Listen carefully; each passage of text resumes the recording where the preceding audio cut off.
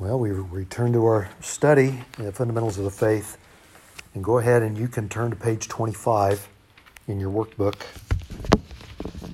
And while you're turning there, last time we left off, that was the end of chapter 2, obviously.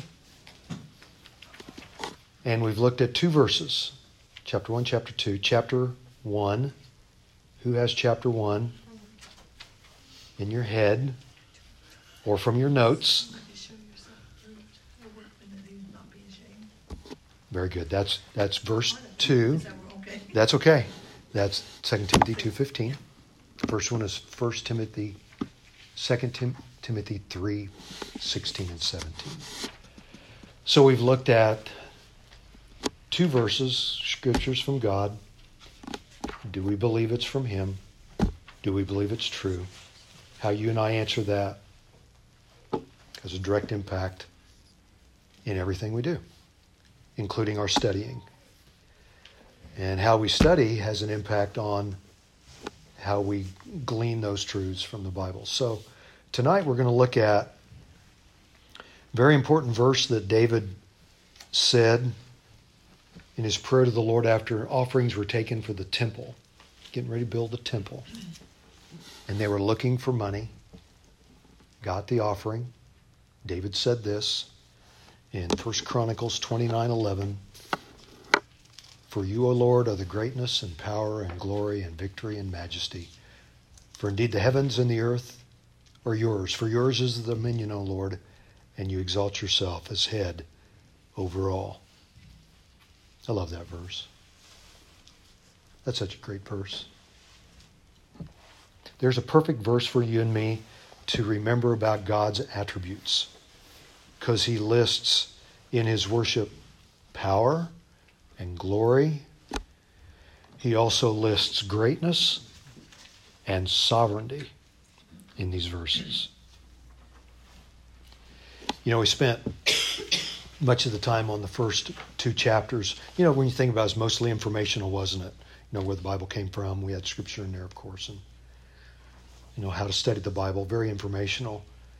And the purpose is to build a really strong foundation for you and me, for the Bible's validity and authenticity of what lies ahead for us in our study and in your personal study. So we want to have a very strong foundation of the truth and how to study, because we're going to start navigating through these particular, in this chapter and the next 2 weeks, today and next week. We're going to look at God's attributes and how they apply to you and me. Really good. Really, really good. Because our theology always shows itself in our behavior. What we believe all comes from the inside of us and shows itself in our thoughts, our speech, and our conduct. And so we want to get this right. We want to get this right about who God is. A.W. Tozier said this in 1961. You've probably heard this before, very classic quote. He said, "What comes into our minds when we think about God is the most important thing about us." Unquote. What comes into our minds when we think about God is the most important thing about us. Why would he say that? Because we flow from there. We go from there. So the idea is to think about God rightly and to think about God correctly. Because, we tend to move toward a mental image of God in our minds. Everybody here, including myself, we have a mental image of God. Whatever that is. Something's there for us. We want to make sure it's right. And the Bible's going to help us with that. So as we look into this, look into your notes. It says introduction. In the religions of today's world, there are many so-called gods and just as many opinions about what God or God is like. Okay. For example, The Jesus Christ of Latter-day Saints, the Mormons' view of God, is that God the Father was once a man, but became God. That's their view. There's no Trinity, no Father, no Son, no Spirit. And men who are good men, worthy men, will then one day become gods. That's the view from the Jesus Christ of Latter-day Saints or Mormons. That's their opinion. Jehovah's Witnesses, which is the Watchtower Bible and Tract Society, their view of God is that he is one person called Jehovah, but there's no Trinity. They don't believe in a Trinity. As a matter of fact, Jesus is the first thing that Jehovah created. So in their mind, Jehovah created Jesus. Jesus is a created being. New Age, some of you maybe heard of New Age. You know, they would be into Eastern mysticism, Hinduism, paganism, popularized by Shirley MacLaine. I'm probably going to date myself. Shirley MacLaine's an actress, popular basically in the 70s, 80s, and 90s. She popularized New Age. New Age has no holy book. It's basically astrology, mysticism, and magic.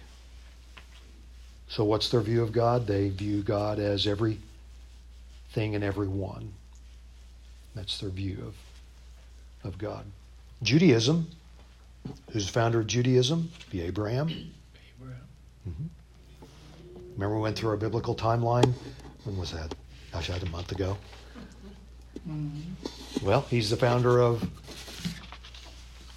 Judaism 4,000 years ago.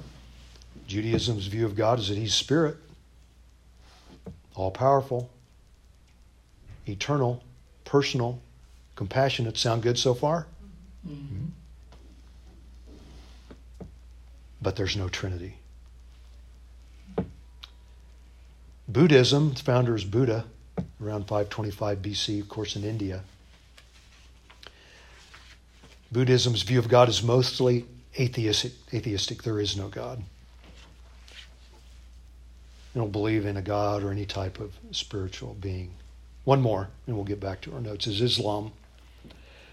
The founder of Islam is Muhammad in 610 AD in Mecca. Islam's view of God is that Allah is one. Writings include the Quran, written in Arabic. And God revealed the Quran to Muhammad through the angel Gabriel. So they view God as a severe judge and as not loving, always trying to appease him. Now think about what they've done and are doing. Now back to our notes from those views and opinions, and there are a lot more. For time, I didn't want to go through the list of them. But the Bible, on the other hand, claims to be the revelation of the one true God. The Bible never tries to prove God. It simply states in the beginning, God created the heavens and the earth, Genesis 1:1. That's why chapter 1 is so important in our study. The Bible came from his mind, and he revealed it through inspiration to men as he released his knowledge and words to men to reveal himself on the pages of Scripture. So how we view that is how we're going to view all of the doctrines that we're going to talk about. All of the things that we've learned, all the things you'll hear that obviously aren't in this book. Conversations with people, friends, family, neighbors. Whatever they say, whatever our friends say, we want to run through the grid of the truth. What are they saying? What does the Bible say about that? That's the idea. In your notes, this is from Charles Spurgeon when he was 23 years old. He wrote this in 1855. Plunge yourself in the Godhead's deepest sea. Be lost in his immensity, and you shall come forth as from a couch of rest, refreshed and invigorated, I know nothing which can so comfort the soul, so calm the swelling billows of sorrow and grief, so speak peace to the winds of trial, as a devout musing upon the subject of the Godhead." Unquote. That's very good. See his point? Spend more time with God from Scripture. It'll bring comfort and peace and calm because of what that book says and the person who wrote that book from Scripture. Arthur Pink said this. Arthur Pink is from the 1900s. Quote, "Something more than a theoretical knowledge of God is needed by us. God is only truly known in the soul as we yield ourselves to Him, submit to His authority, and regulate all the details of our lives by His holy precepts and commandments." Unquote. Yield ourselves, submit ourselves, regulate ourselves. That's very hard for us. That's very difficult for us because we want our own desires, don't we? And our own dreams, so to speak. Very difficult. Let's look at a couple of things that are true about God according to Psalm 89, 7 to 8. Let's read these. Mark, I'm going to start with you in the back, please. Mike, and we'll go to you if you'd like. Isaiah 43:10. Michelle, if you don't mind, Isaiah 42:8. Let's go back to Roman numeral A. According to Psalm 89, 7 to 8, let's list two things true of God. Mark, whenever you're ready. Okay. For God greatly to be feared in the council of the holy ones, and awesome above all who are around him. O Lord, 8, 1, 2, 3. O Lord God of hosts, who is mighty as you are, O Lord, with your faithfulness all around you. What are two things listed there that Mark read that's true about God? Two things that speak very clearly and loud. To be feared. But to be feared. He is to be feared. And what are his to be feared? Why? Of what two attributes? You read two attributes in there. Okay. Mighty and faithful. Mighty and faithful. He is mighty. God is great and impressive with his power. And faithful, that's devoted, that's loyal, trustworthy. Really important attributes about the Lord he's revealed about himself. So when he makes a promise to us, "I'll never leave you nor forsake you," he's faithful. He's trustworthy. He's loyal. He's going to do that.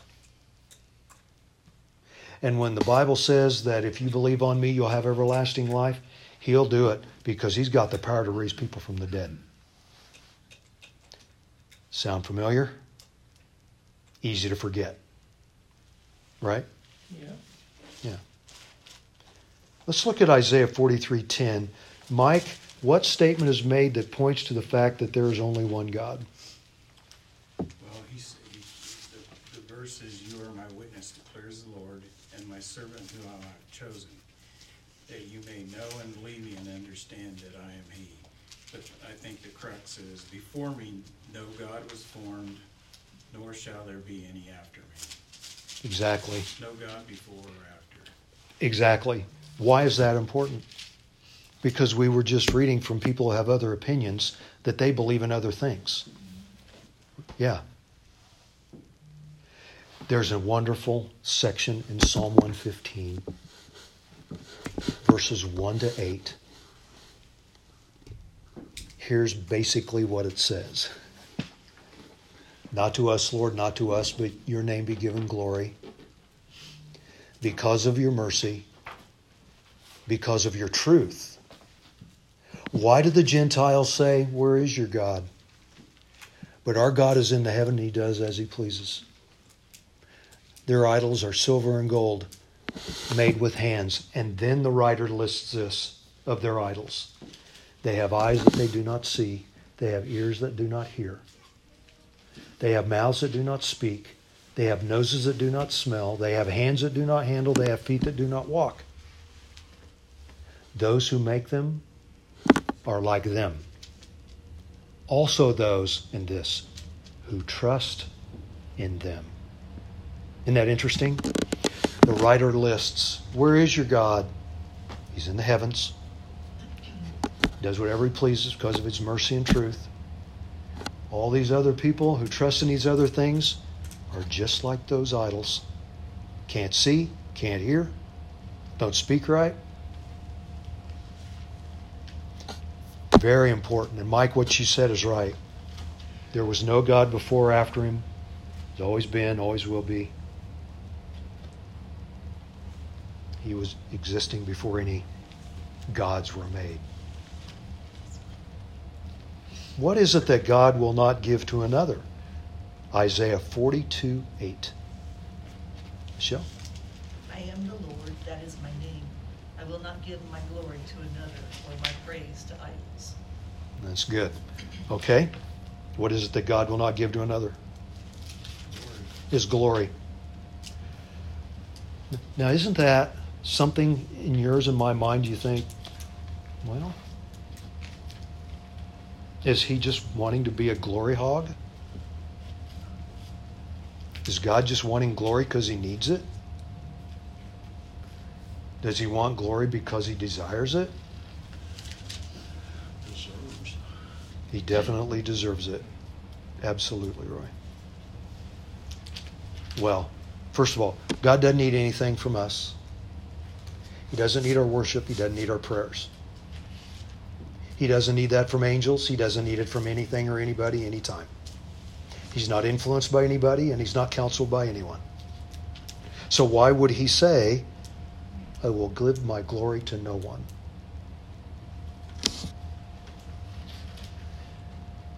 Because he wants us to perceive his unique value. God is unique. And only he deserves that praise and glory, no one else.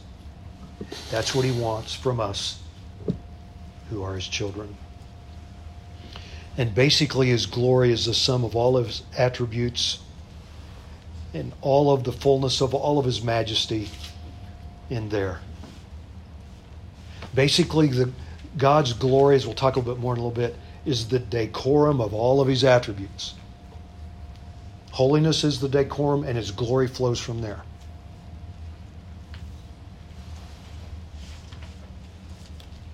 He's the only source that can give us true joy.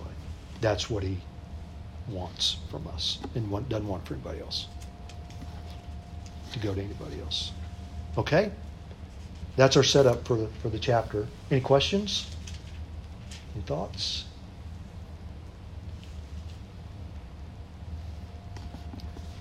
So far, so good? Okay.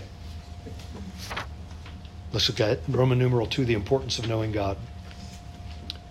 Surely we're going to jump up here and look at John 17:3, and we're just going to go right across the road. You might just kind of look ahead. If you don't mind, if you don't want to read, you don't have to. You can pass along, but we'll just kind of go through these and read them as we go. Okay, what's the importance of knowing God? John 17:3. And this is eternal life, that they may know the only true God and Jesus whom they have sent. Why is it important? He's the only true God. And Good. And what does he give? he gives Jesus an eternal life. Gives us eternal life. So let's flip that. So then would it then be true that then not knowing him would not give eternal life? Yeah. That's why it's important.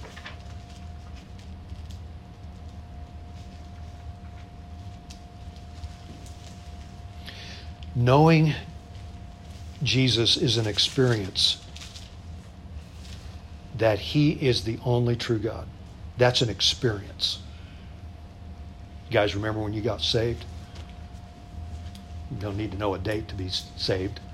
But do you remember when things started becoming clearer as a Christian in your mind and you were experiencing things not before? Things you didn't see before you were seeing? Things that you thought were right were not true? Experiencing his salvation and love and kindness. Okay, that's experiencing knowing the Lord Jesus. The one who knows Jesus knows God and has eternal life. That's the point. That's the importance of knowing God. So flip it. The one who doesn't know Jesus, doesn't know God, doesn't have anything, even though they may say so. Rather than boasting in wisdom, might, or riches, what one thing does God say a man should boast about? Jeremiah 9:24. But let him who boasts, boast in this, that he understands and knows me, that I am the Lord, who practices steadfast love, justice, and righteousness in the earth. For in these things I delight, declares the Lord. Good. What one thing does God say a man should boast about? Understands and knows the Lord. Very good. He understands and knows the Lord. How can we understand an incomprehensible God? Well, we can't. And we can't. We can understand what he's revealed the best we can. So what we understand there gives us something very tangible of what we know about God. The two are connected, aren't they? Like, you know, a person, like if I were to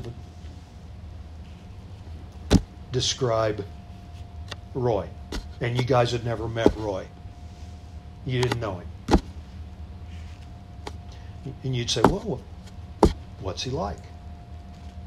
And I could start describing Roy's features, and I could describe his height, the best of my ability. I could describe who he's married to, describe his family. But here's what you would want to know the most. What's he like? Roy's very kind. He loves football. He loves football. He's a good listener. He cares about you. Okay, you'd start to pick up on his character. That's the point of Jeremiah 9:23 and 24. The more you and I know the Lord, the more we understand. And that knowledge will continue to grow. Were the Israelites, for the most part, not all, but were the Israelites people who obeyed or disobeyed God in the Old Testament? What Marlene said. I didn't hear what she said. She disobeyed. Okay, here's what God says about them in Jeremiah 4. He says, "For my people are foolish. They do not know me. They are silly children, and they have no understanding. They are wise to do evil, and to do good, they have no knowledge." That's how God described his children who were disobedient. So when we disobey, well, we're not only insurrectionists, but we're also showing we don't love him, and we're acting silly when we disobey. That's who we are. And so back to the point of knowing God, let's tie in with page 26. There's a Tozer quote that wraps up that thought. The right conception of God is basic, not only to systematic theology, but to practical Christian living as well. I believe there is scarcely an error in doctrine or a failure in applying Christian ethics that cannot be traced finally to imperfect and ignoble thoughts about God, unquote. See his point? How would you explain that quote to somebody in your own words? It's okay to talk back here. It's okay. How would you explain this quote to somebody in your own words? What's Tozer saying?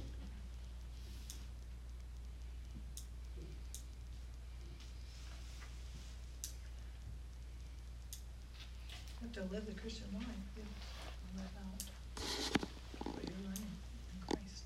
To be the light of Christ. That's right. So if I'm not doing that, what's Tozer saying about that? There's error. In what? In our doctrine. There you go. Or failure in applying the Christian. There you go. Yeah. Yeah, what we believe always shows itself in behavior. We can't get around that. As a man thinks in his heart, so is he. Out of the mouth, the heart speaks. For from within, out of a man, proceed evil thoughts, adulteries, fornications, murders, lewdness, foolishness. It's all inside. So what we think inside shows itself in time. That's his point, and that's the importance of knowing God. So importance is eternal life, and one can boast that he knows him. All right, how can one know God? Let's read verses 8 through 10, please, in John 14. What did Jesus say about the means for knowing God? Philip said to him, Lord, show us the Father, and it is enough for us. Jesus said to him, have I been with you so long, and you still do not know me, Philip? Whoever has seen me has seen the Father. How can you say, show us the Father? Do you not believe that I am in the Father, and the Father is in me? The words that I say to you, I do not speak on my own authority, but the Father who dwells in me does his works. Good, thanks. Uh-huh.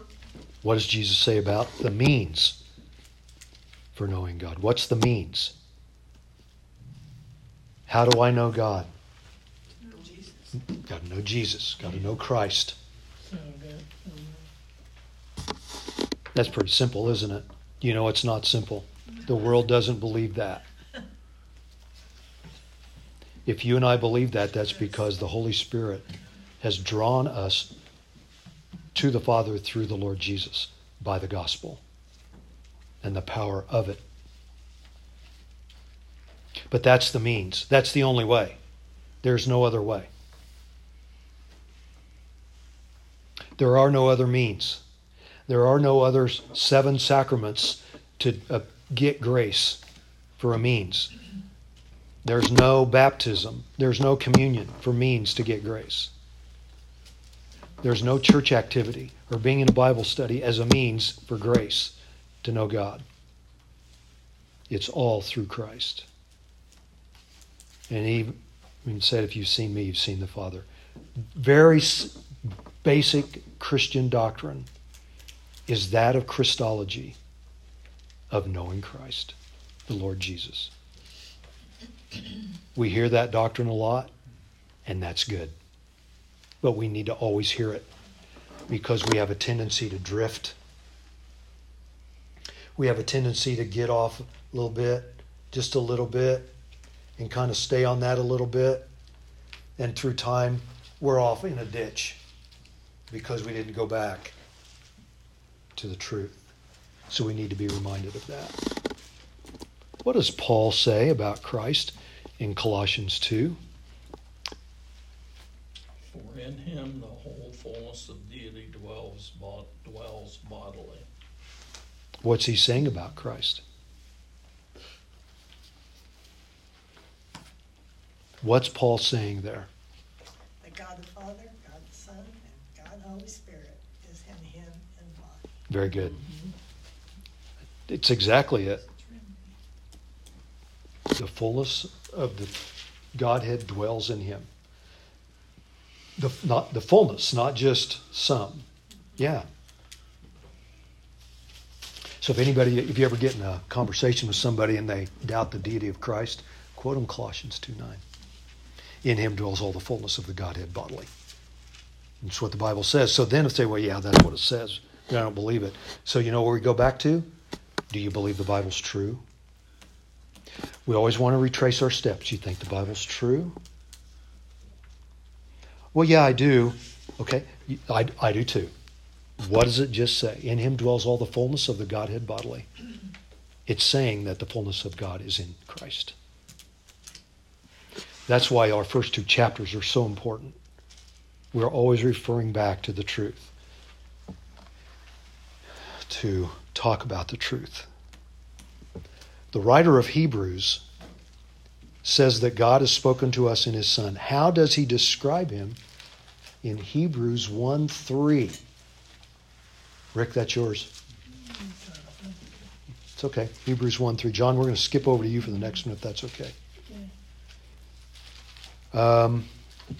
How does he describe him? Hebrews 1:3.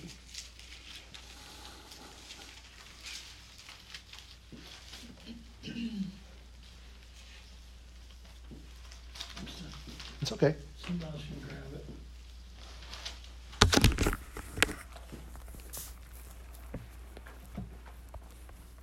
Anybody else there? Yeah. Do you have it, Rick? He's just about there. You almost there? Okay. One more book. 3:14. No, 1:3. Hebrews 1, verse 3. Yeah. Whenever you're ready.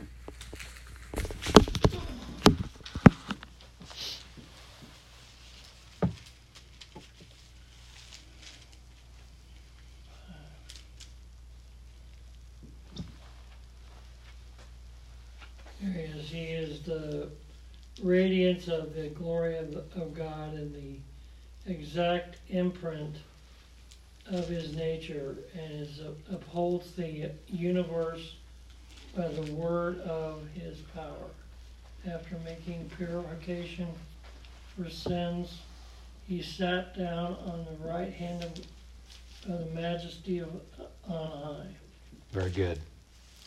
How does he, the writer of Hebrews, describe the Lord Jesus?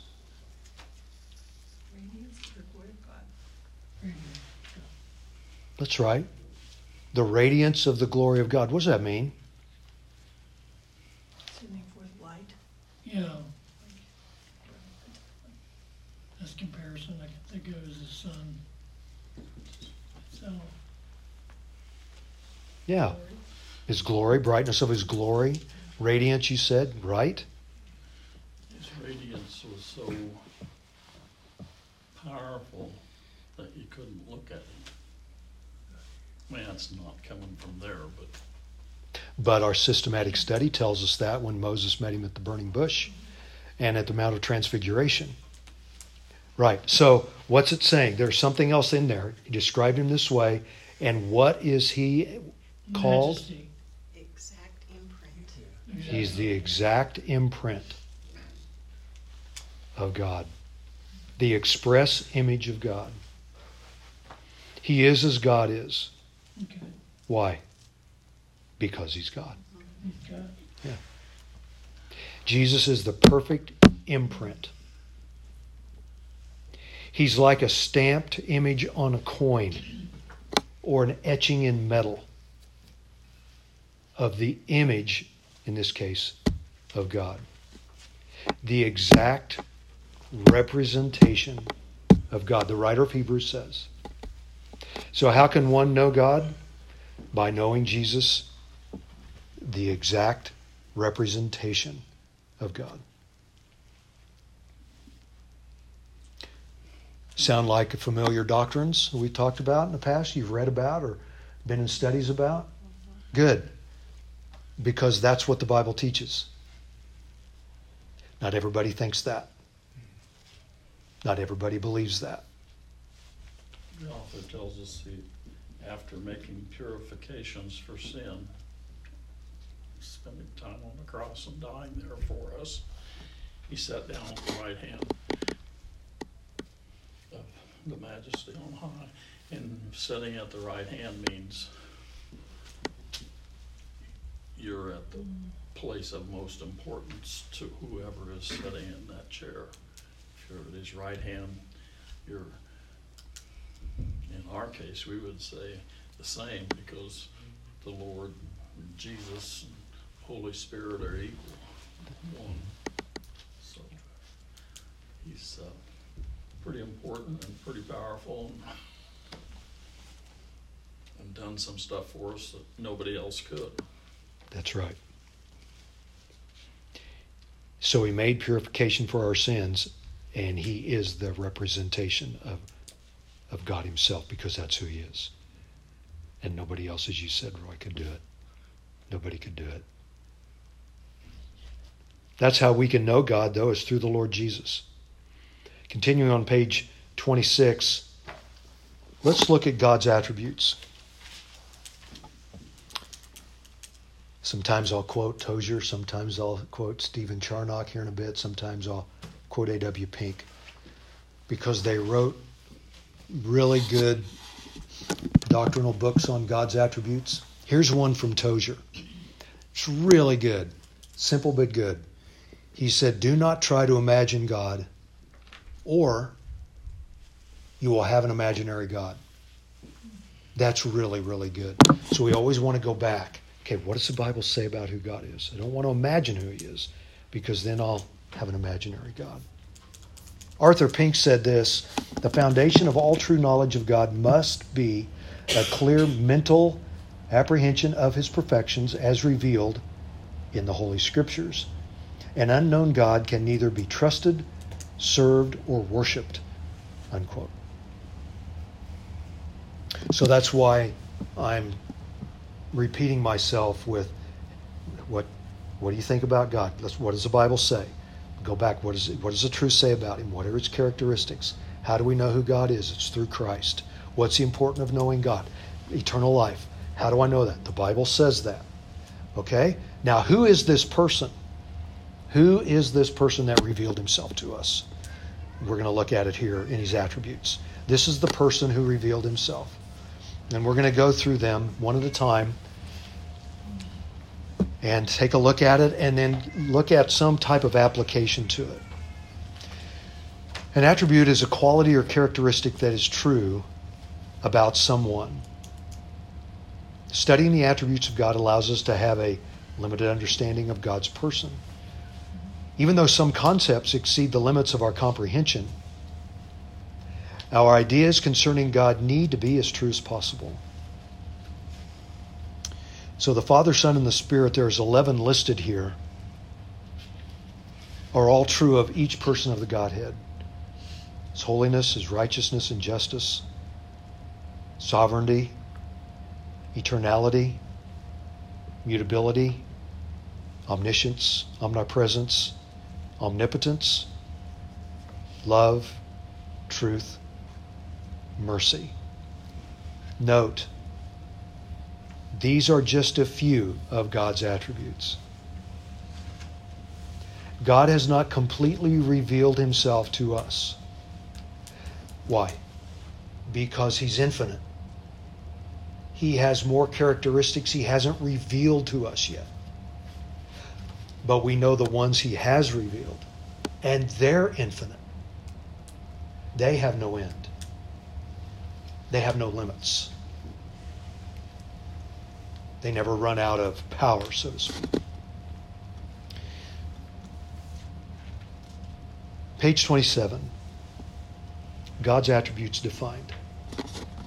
Let's look up the scriptures listed. We'll write them down that best describe the attribute. And then second, we'll look at the application of it. Okay? One more quote before we get there. Stephen Charnock. This is from his book, The Existence and Attributes of God. It's about that thick. It's an 1,100-page book. It is so good. It's so good. He wrote this, quote, "If every attribute of the deity were a distinct member, purity would be the form, the soul, the spirit to animate them. Without holiness, his patience would be an indulgence to tyranny, his mercy a fondness, his wrath a madness. Holiness gives decorum to all of them," meaning perfections, perfect, all of them, because he's holy. Here's a definition for holiness. God's attribute of holiness means that he is untouched and unstained by the evil in the world. He is absolutely pure and perfect. Let's look at Exodus 15:11. That's really hard to fathom. It is. It's like, Well, we can't. yeah. We can't. But the more we study, we can edge a little bit closer to better understanding. But it's too incomprehensible. Yeah, that's true. Let's see what the Bible says about it. Exodus 15:11. Who is like you, O Lord, among the gods? Who is like you, majestic in holiness, awesome in glorious deeds, and doing wonders? Okay. What best describes that attribute of holiness? Majestic. Majestic.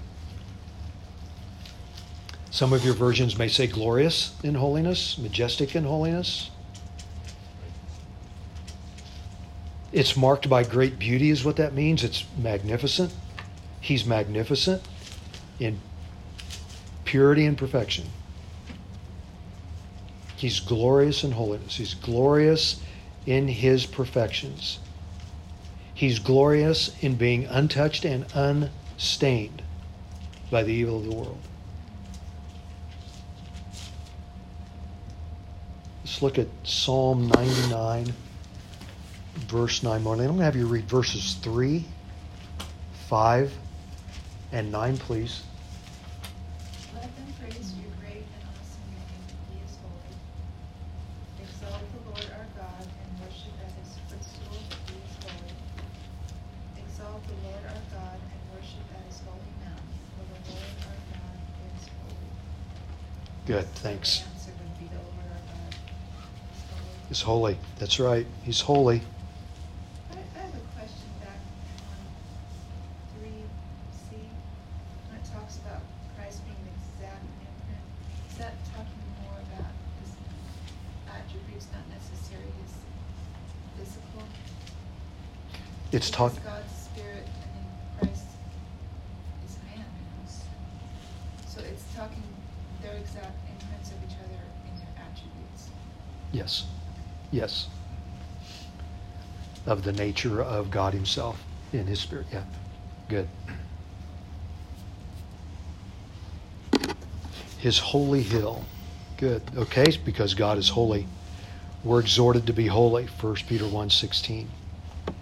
We are to be set apart from sin unto God. Our lives are to shine as a reflection of God in an unrighteous world. So with all that said, that God is unstained, uninfluenced. He is untouched.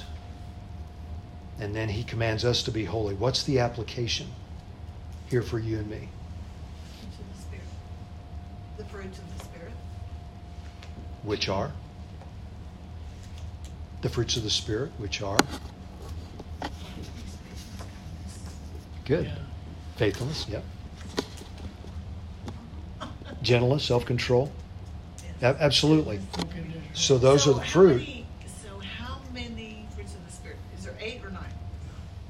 It depends on versions.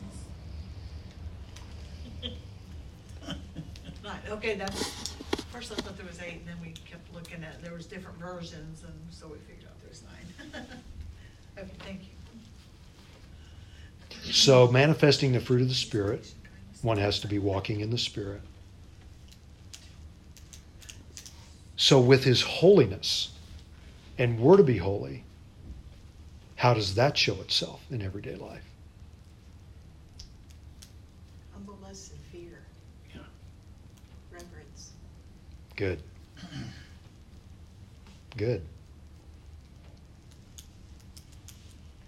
Think he's trustworthy? Of course.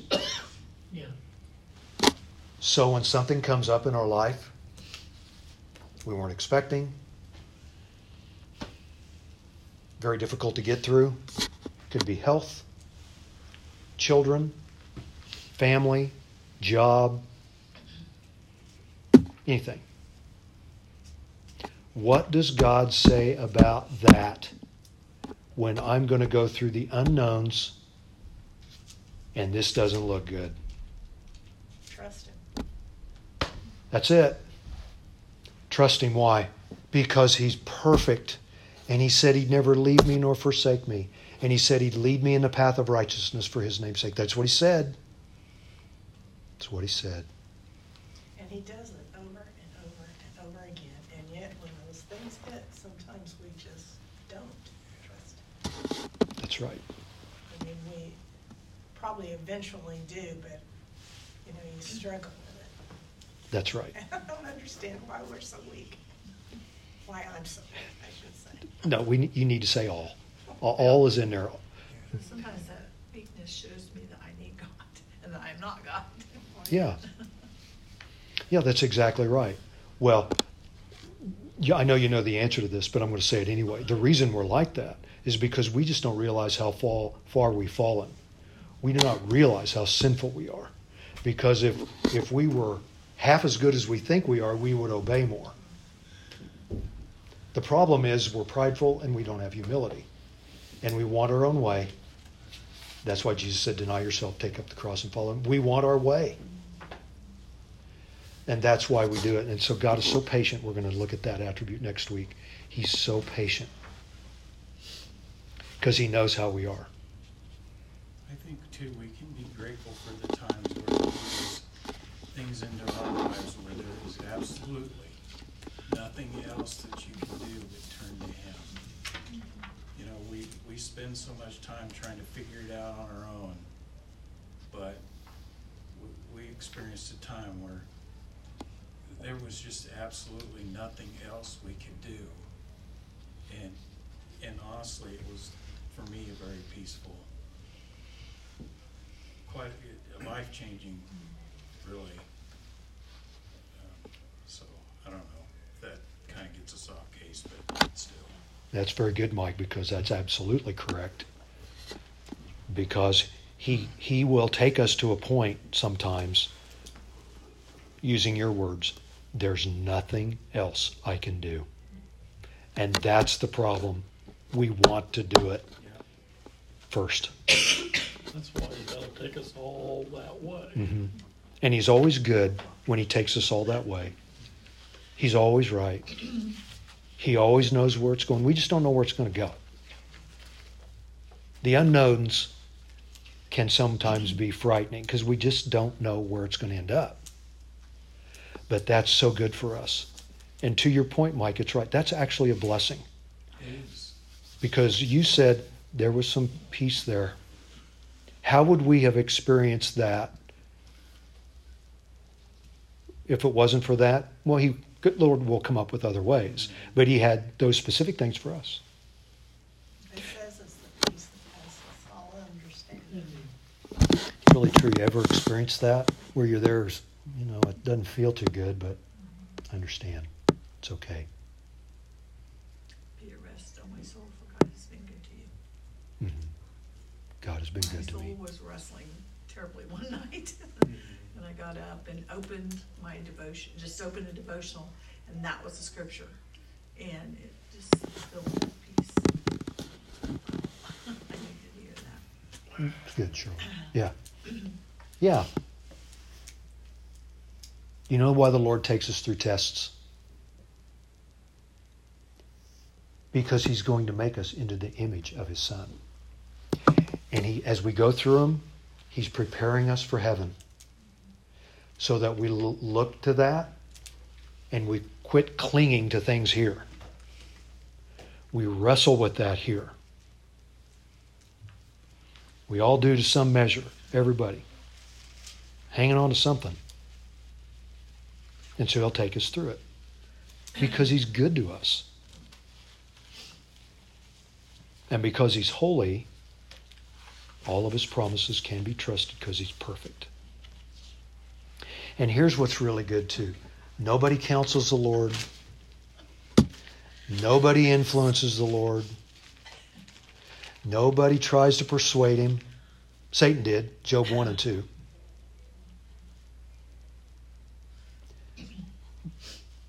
Everything is in place. So we have to remind ourselves, ask the Lord to remind us, do I believe everything's in place in my life right now that's going on with whatever we have going on? Is it right? Is it the way the Lord has ordered this? The Bible says yes. Because he causes all things to work together for good. And he works out all things according to the counsel of his will. Notice, not somebody else's, but his will. So, he's perfect. He's perfect. And we have to remind ourselves of that. Maybe that's a prayer request that we could have for ourselves sometimes. Lord, would you remind me that you're perfect and I can trust you through something I don't feel really good about? Yeah. Praise the Lord, he doesn't leave us like we are. No, he doesn't. Because we're, this moment in time, we're not ready for heaven. Positionally we are. Practically we're not. But, yeah, it's good. Time we got here.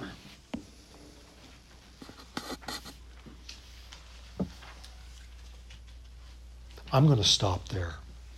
There's too much here that I want to cover with you, and I don't want to rush through it on God's righteousness and justice. So we'll pick up on that next week.